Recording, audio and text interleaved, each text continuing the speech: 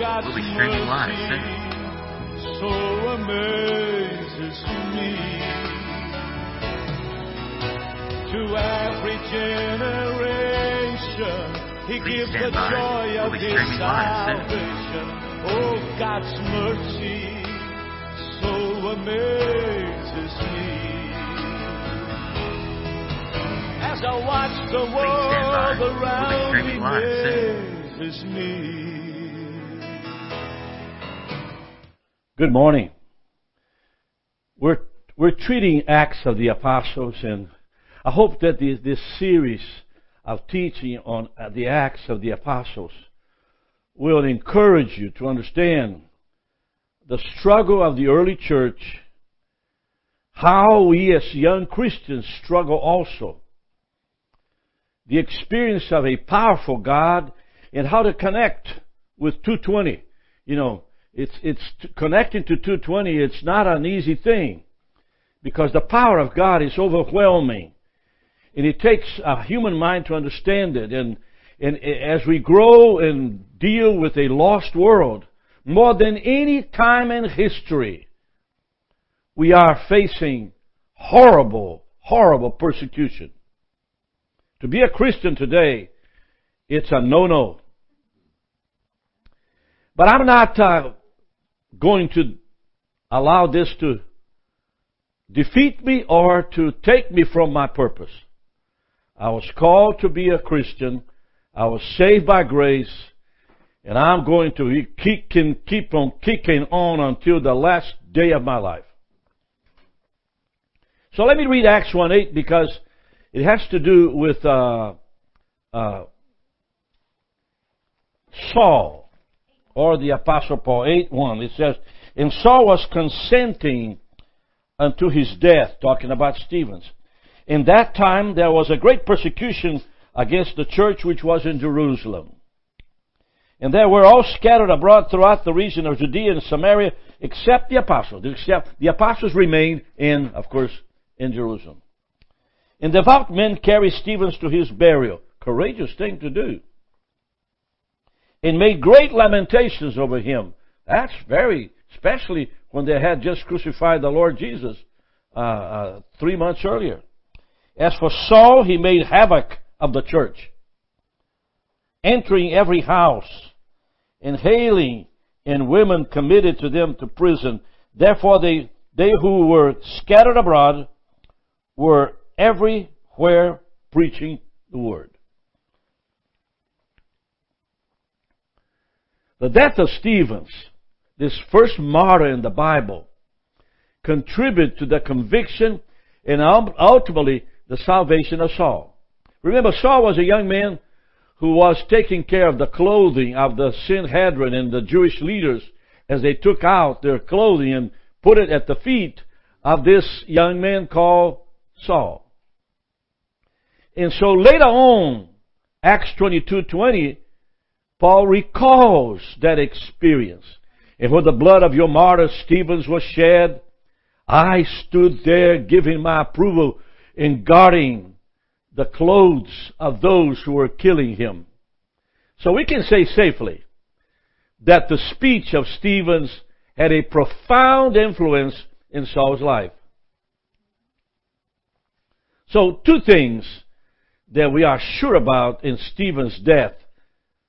He spoke deeply into Saul's heart. Now, I want to stop for just a moment. You know, I've preached a series of 25 times on the prophetic.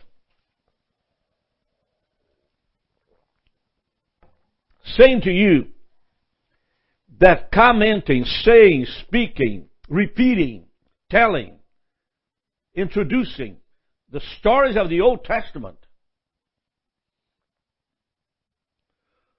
would activate the power of the prophetic word in the Old Testament to help us.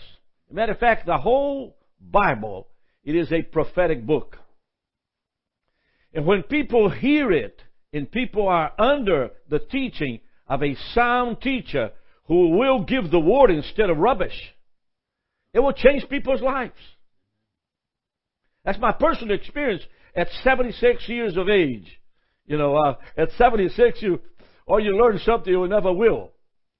But I've learned that the teaching of the Word will change your mind, will change your life, will change your heart. Now notice this verse in chapter 8, verse 1. But look at the latter part of it.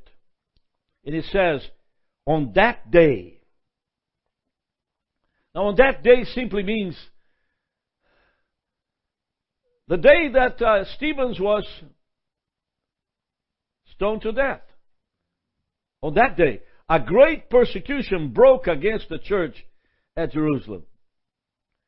You probably say, well, Rick, would you say on that day? It's a verb that says exactly on that day. So why did the death of Stephen?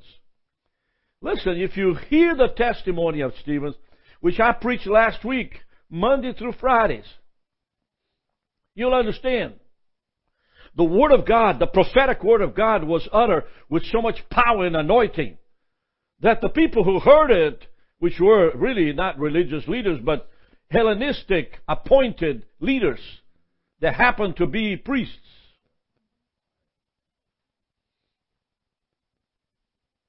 they began to stone him. They took him out of the city and killed the man. So, the young boy that is sitting on the side of the whole situation is chosen as the number one persecutor. The persecution had already started in chapter 4, 5, and 6 of Acts. As Luke, the Apostle Luke, the one who wrote the book of Acts, describes as the beginning in the Hellenistic synagogue in Jerusalem. A synagogue, verse 9, 6-9 says, opposition arose, however, from members of the synagogue of the freedmen, as it was called, Jewish of Cyrene, Alexandria, as well provinces of Cilicia and Asia, who began to argue with Stephen. They began to argue. Stephen, on chapter 6, he's arguing with a whole bunch of people.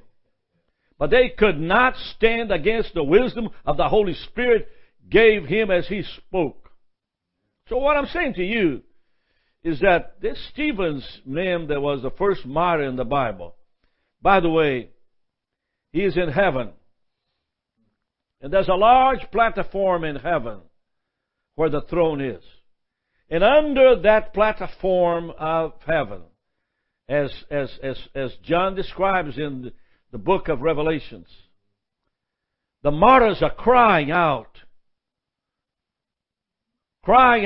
revenge for their blood. And so heaven is a very difficult place to ignore during this time in the world today, because many Christians are being burned to death. If you want to look at the impact of persecution today, go to Ethiopia. There's a war in Ethiopia.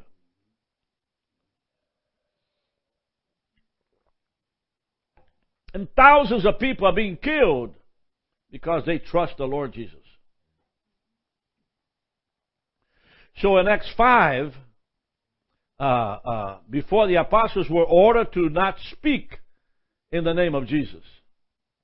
In Acts 5:40, again, facing the Sanhedrin, they were reprimanded and then they were flogged. They were punished, physically punished, and commanded them not to speak in the name of Jesus and let them go. Well, how about Saul? How about this young man? What happens to him? The young man who held the garments of those stoning Stephen. Luke says Saul consenting unto his death. Maybe by vocalizing. Maybe by yelling, saying, kill him, kill him, kill him. Who was Saul? First of all, he was a Greek-speaking Jew. A Pharisee. A Sicilian who argued with Stephen at the Hellenistic synagogues in Jerusalem. So as a young man, age 15, 18, 19, he was well learned, war skilled, educated by the best in those days. And so you see a leader that is developed within the Jewish community as a very powerful voice and very gifted voice. That is why when I meet a young man that I'm saying is very gifted, I have the responsibility to train, to equip, to correct, to kick, to harass, to bother, until they get the idea of why they're here with me. And by the way, those who have been with me here in this program of internship in the last 40, 50 years are working, doing very well in the world today, and are successful. So, somebody educated Saul. We know that he was a bystander at the stoning of Stephen. He gave full consent and became the full-time persecutor. So the death of Stephen created a violent persecution of Christians in Jerusalem in those days in vicinity. Had a population of over 25,000 souls or more. This is a conservative number. So you're talking about a full rebellion in the city of Jerusalem. But the rebellion was led by this young man. All Christians left Jerusalem except the apostles. Now, who started this persecution? Well, first of all, when you preach the word the way Stephen did, it will simply begin a war. That's what America needs today. It needs somebody to just say it. The persecution was fueled by Zionistic Jews. And the fury came against the Greek-speaking Christians. Notice that I said Greek-speaking Christians. Now, remember now, when Paul went to Greece, he preached in the Parthenon, in the area. He preached the gospel there, and thousands were converted. But this is even before Paul grows up and is healed and delivered in Damascus. We're talking about another 25 years earlier. Because we know well that after his experience in Damascus, Paul takes a period of 14 years away into areas of Saudi Arabia, and then he returned on the 13th chapter of Acts, and he receives his call with Barnabas to go into the nations. So you're talking about 25 years earlier than the rebellion in Jerusalem. It was allowed by God to take place. Now, I was thinking about to tell you this. The word diaspora or dispersal comes from the Greek word seed. The seeds were scattered throughout the known world. Samaria and Judea is one place. The Word of God prospered in those places because the early Christians were filled with the Holy Spirit. Now you say, Rick, what do you mean by that? Well, listen, about 27, 30 years ago, I received the baptism of the Holy Spirit. There's no question about it. It wasn't my salvation. It was an experience that rattled my life completely. I went through the persecution of Christians just to have that experience. And here I am at 76, kicking on day and night. So what do you mean by it? Well, number one, I'm not in Fort Lauderdale playing shuffleboard with my retirement. I don't have any. But something happened in me. Imagine those people that were witnesses of Pentecost, how they began to preach. You know, Philip was at Pentecost. You know, the 7 people that were in the kitchen, taking care of the kitchen, Philip and of course Stephen, there were 2 of them. Philip wasn't the Philip of the apostle Philip, but just an evangelist. He began to go and the areas north of Israel, above Judah, and begin to preach the gospel and begin to heal people and deliver people and lay hands on people, and people are totally set free. And so the type of Christian of the Old Testament here we're talking about are people that resembles what's happening today in the life of the church. Thousands, literally thousands, have been filled and empowered by the Holy Spirit. I've taken to Brazil. That's what I've been doing. If you ask me what I've been doing, I've been going to Brazil for 30 years. Jonathan Dunn, Betty McKinney, and all those who are part of our ministry that we love so much, they're part of this movement of empowering the laity. And so, the disciples were spread all over the place.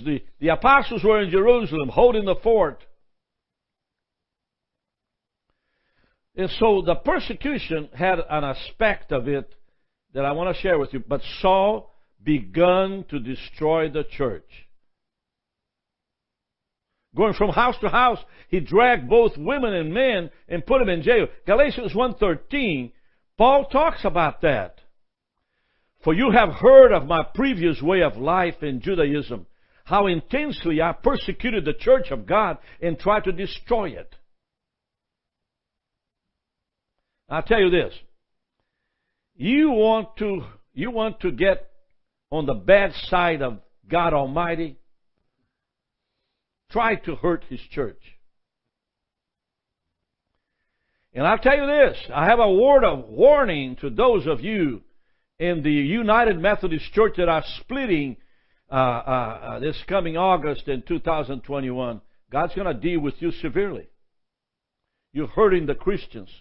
You're hurting the men of God and women of God who are elderly today, and you're going to respond to the Lord. That's a prophetic word from me to you today. You're going to be accountable for those leaders and bishops who push this movement.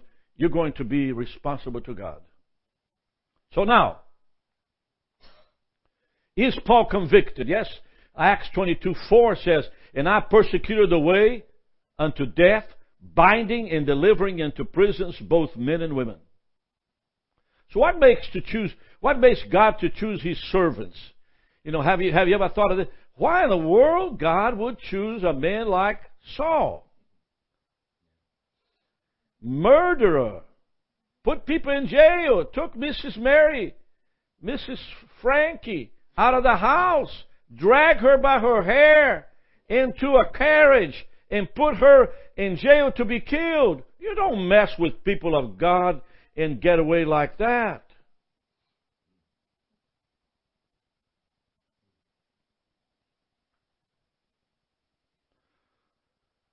It seems that there were many others that could be chosen to fulfill the ministry needed. I would pick Philip, the one chosen to manage the serving of the orphan tables and the widows. He could fulfill the call. Why Saul? Saul was a murderer. Saul killed the SSCS.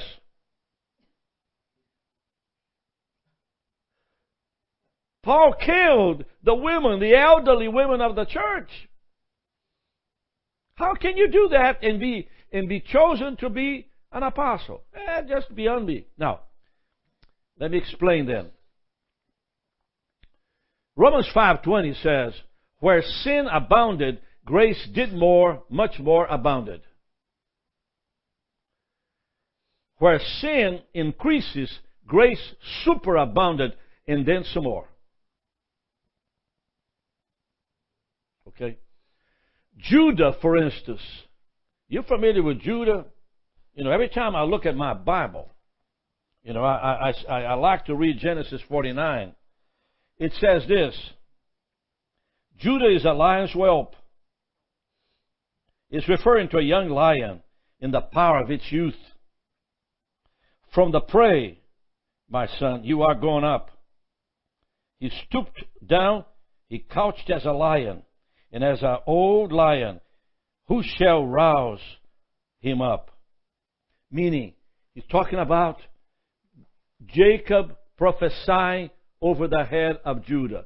Well, Judah, Jacob's son, took Tamar, his daughter-in-law, and conceived out of her 3 children.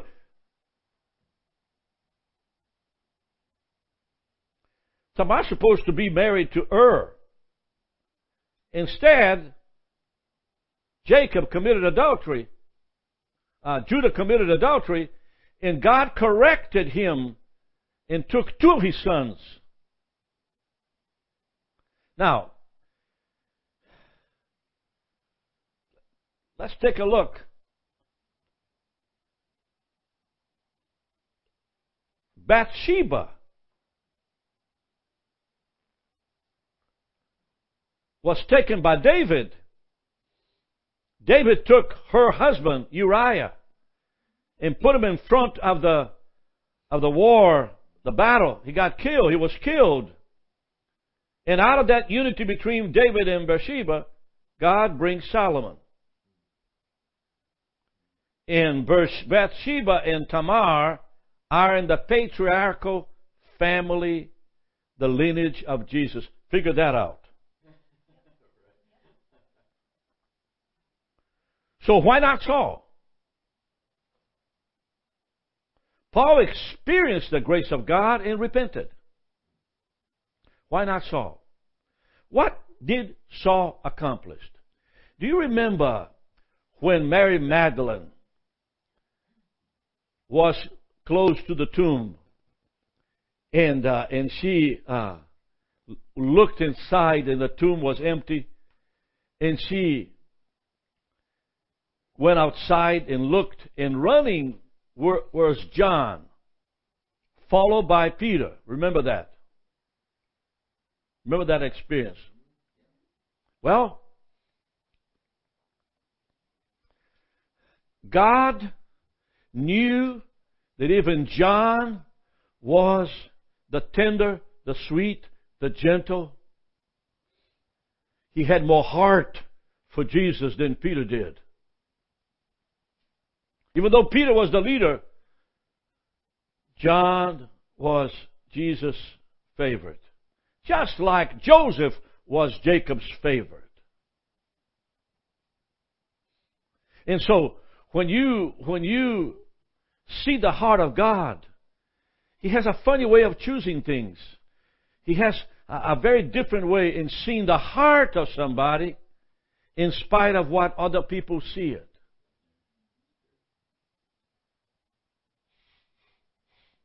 Let me ask you this. Are you trapped into something that you can't get out? Are you deeply involved in a business situation that you know that physically, spiritually, and morally, and ethically, and financially is wrong? And you can't get out? That's grace for you.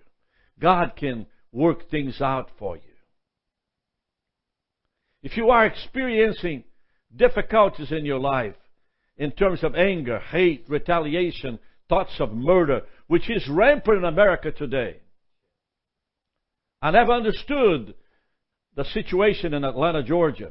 But I want you to know that the city of Atlanta, Georgia is filled with so much hate. You can feel it as you cross 316 into 285. That whole area of Atlanta, north and south within the perimeter, are filled with hate and envy and jealousy and murder. And I prophesy to you today that the election of 220 has its heart, its growing cancer in the city of Atlanta, Georgia, in the state of Georgia. Primarily in the city of Atlanta. As the future comes to us, we're going to see a lot of things done in the city of Atlanta, Georgia. So let me ask you this. Is there hope for people that hate that much in Atlanta, Georgia? Yes, there is. Yes, there is. There's hate so much that if you are in the wrong place, you might as well leave because you're not welcome.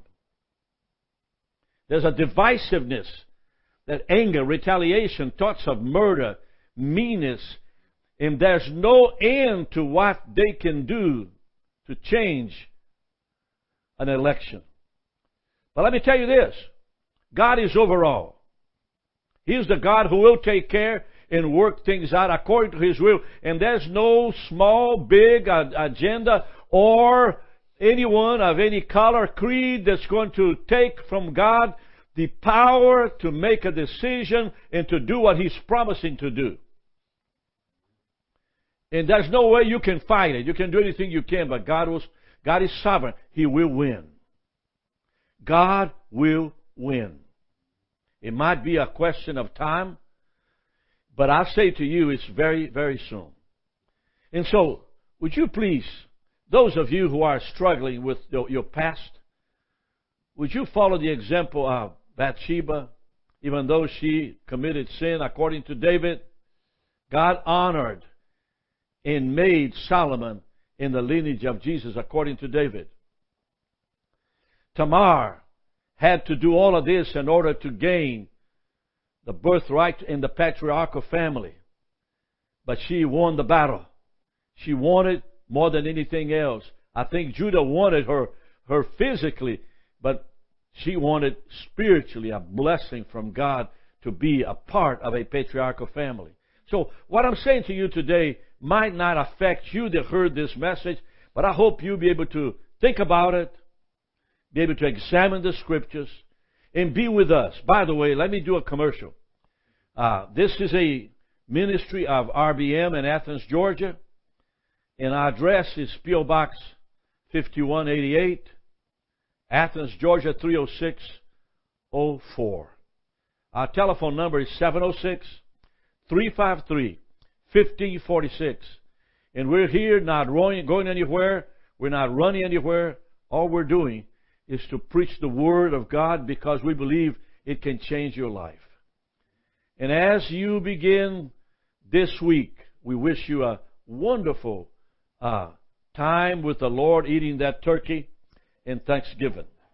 I want you to know the turkey that I'm going to eat is already in a spa, being treated and serviced and cared for and then cooked. So I can really, my mouth is just filled with water, just all over the. And so, that God will bless you abundantly this week and next week.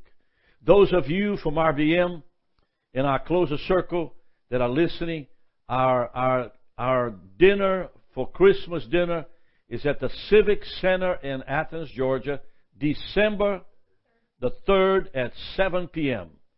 If you haven't registered, you got a chance until 1 o'clock today to call the office. The Lord bless you and keep you. Amen.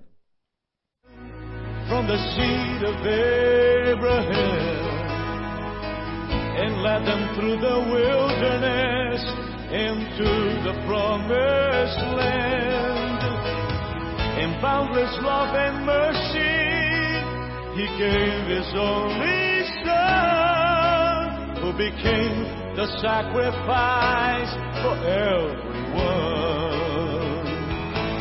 Oh, God's mercy so amazes me.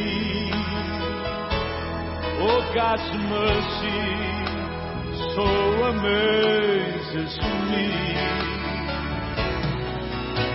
To every generation, He gives the joy of His salvation. Oh, God's mercy so amazes me. As I watch the world around me, I can see His from the seed of Abraham and led them through the wilderness.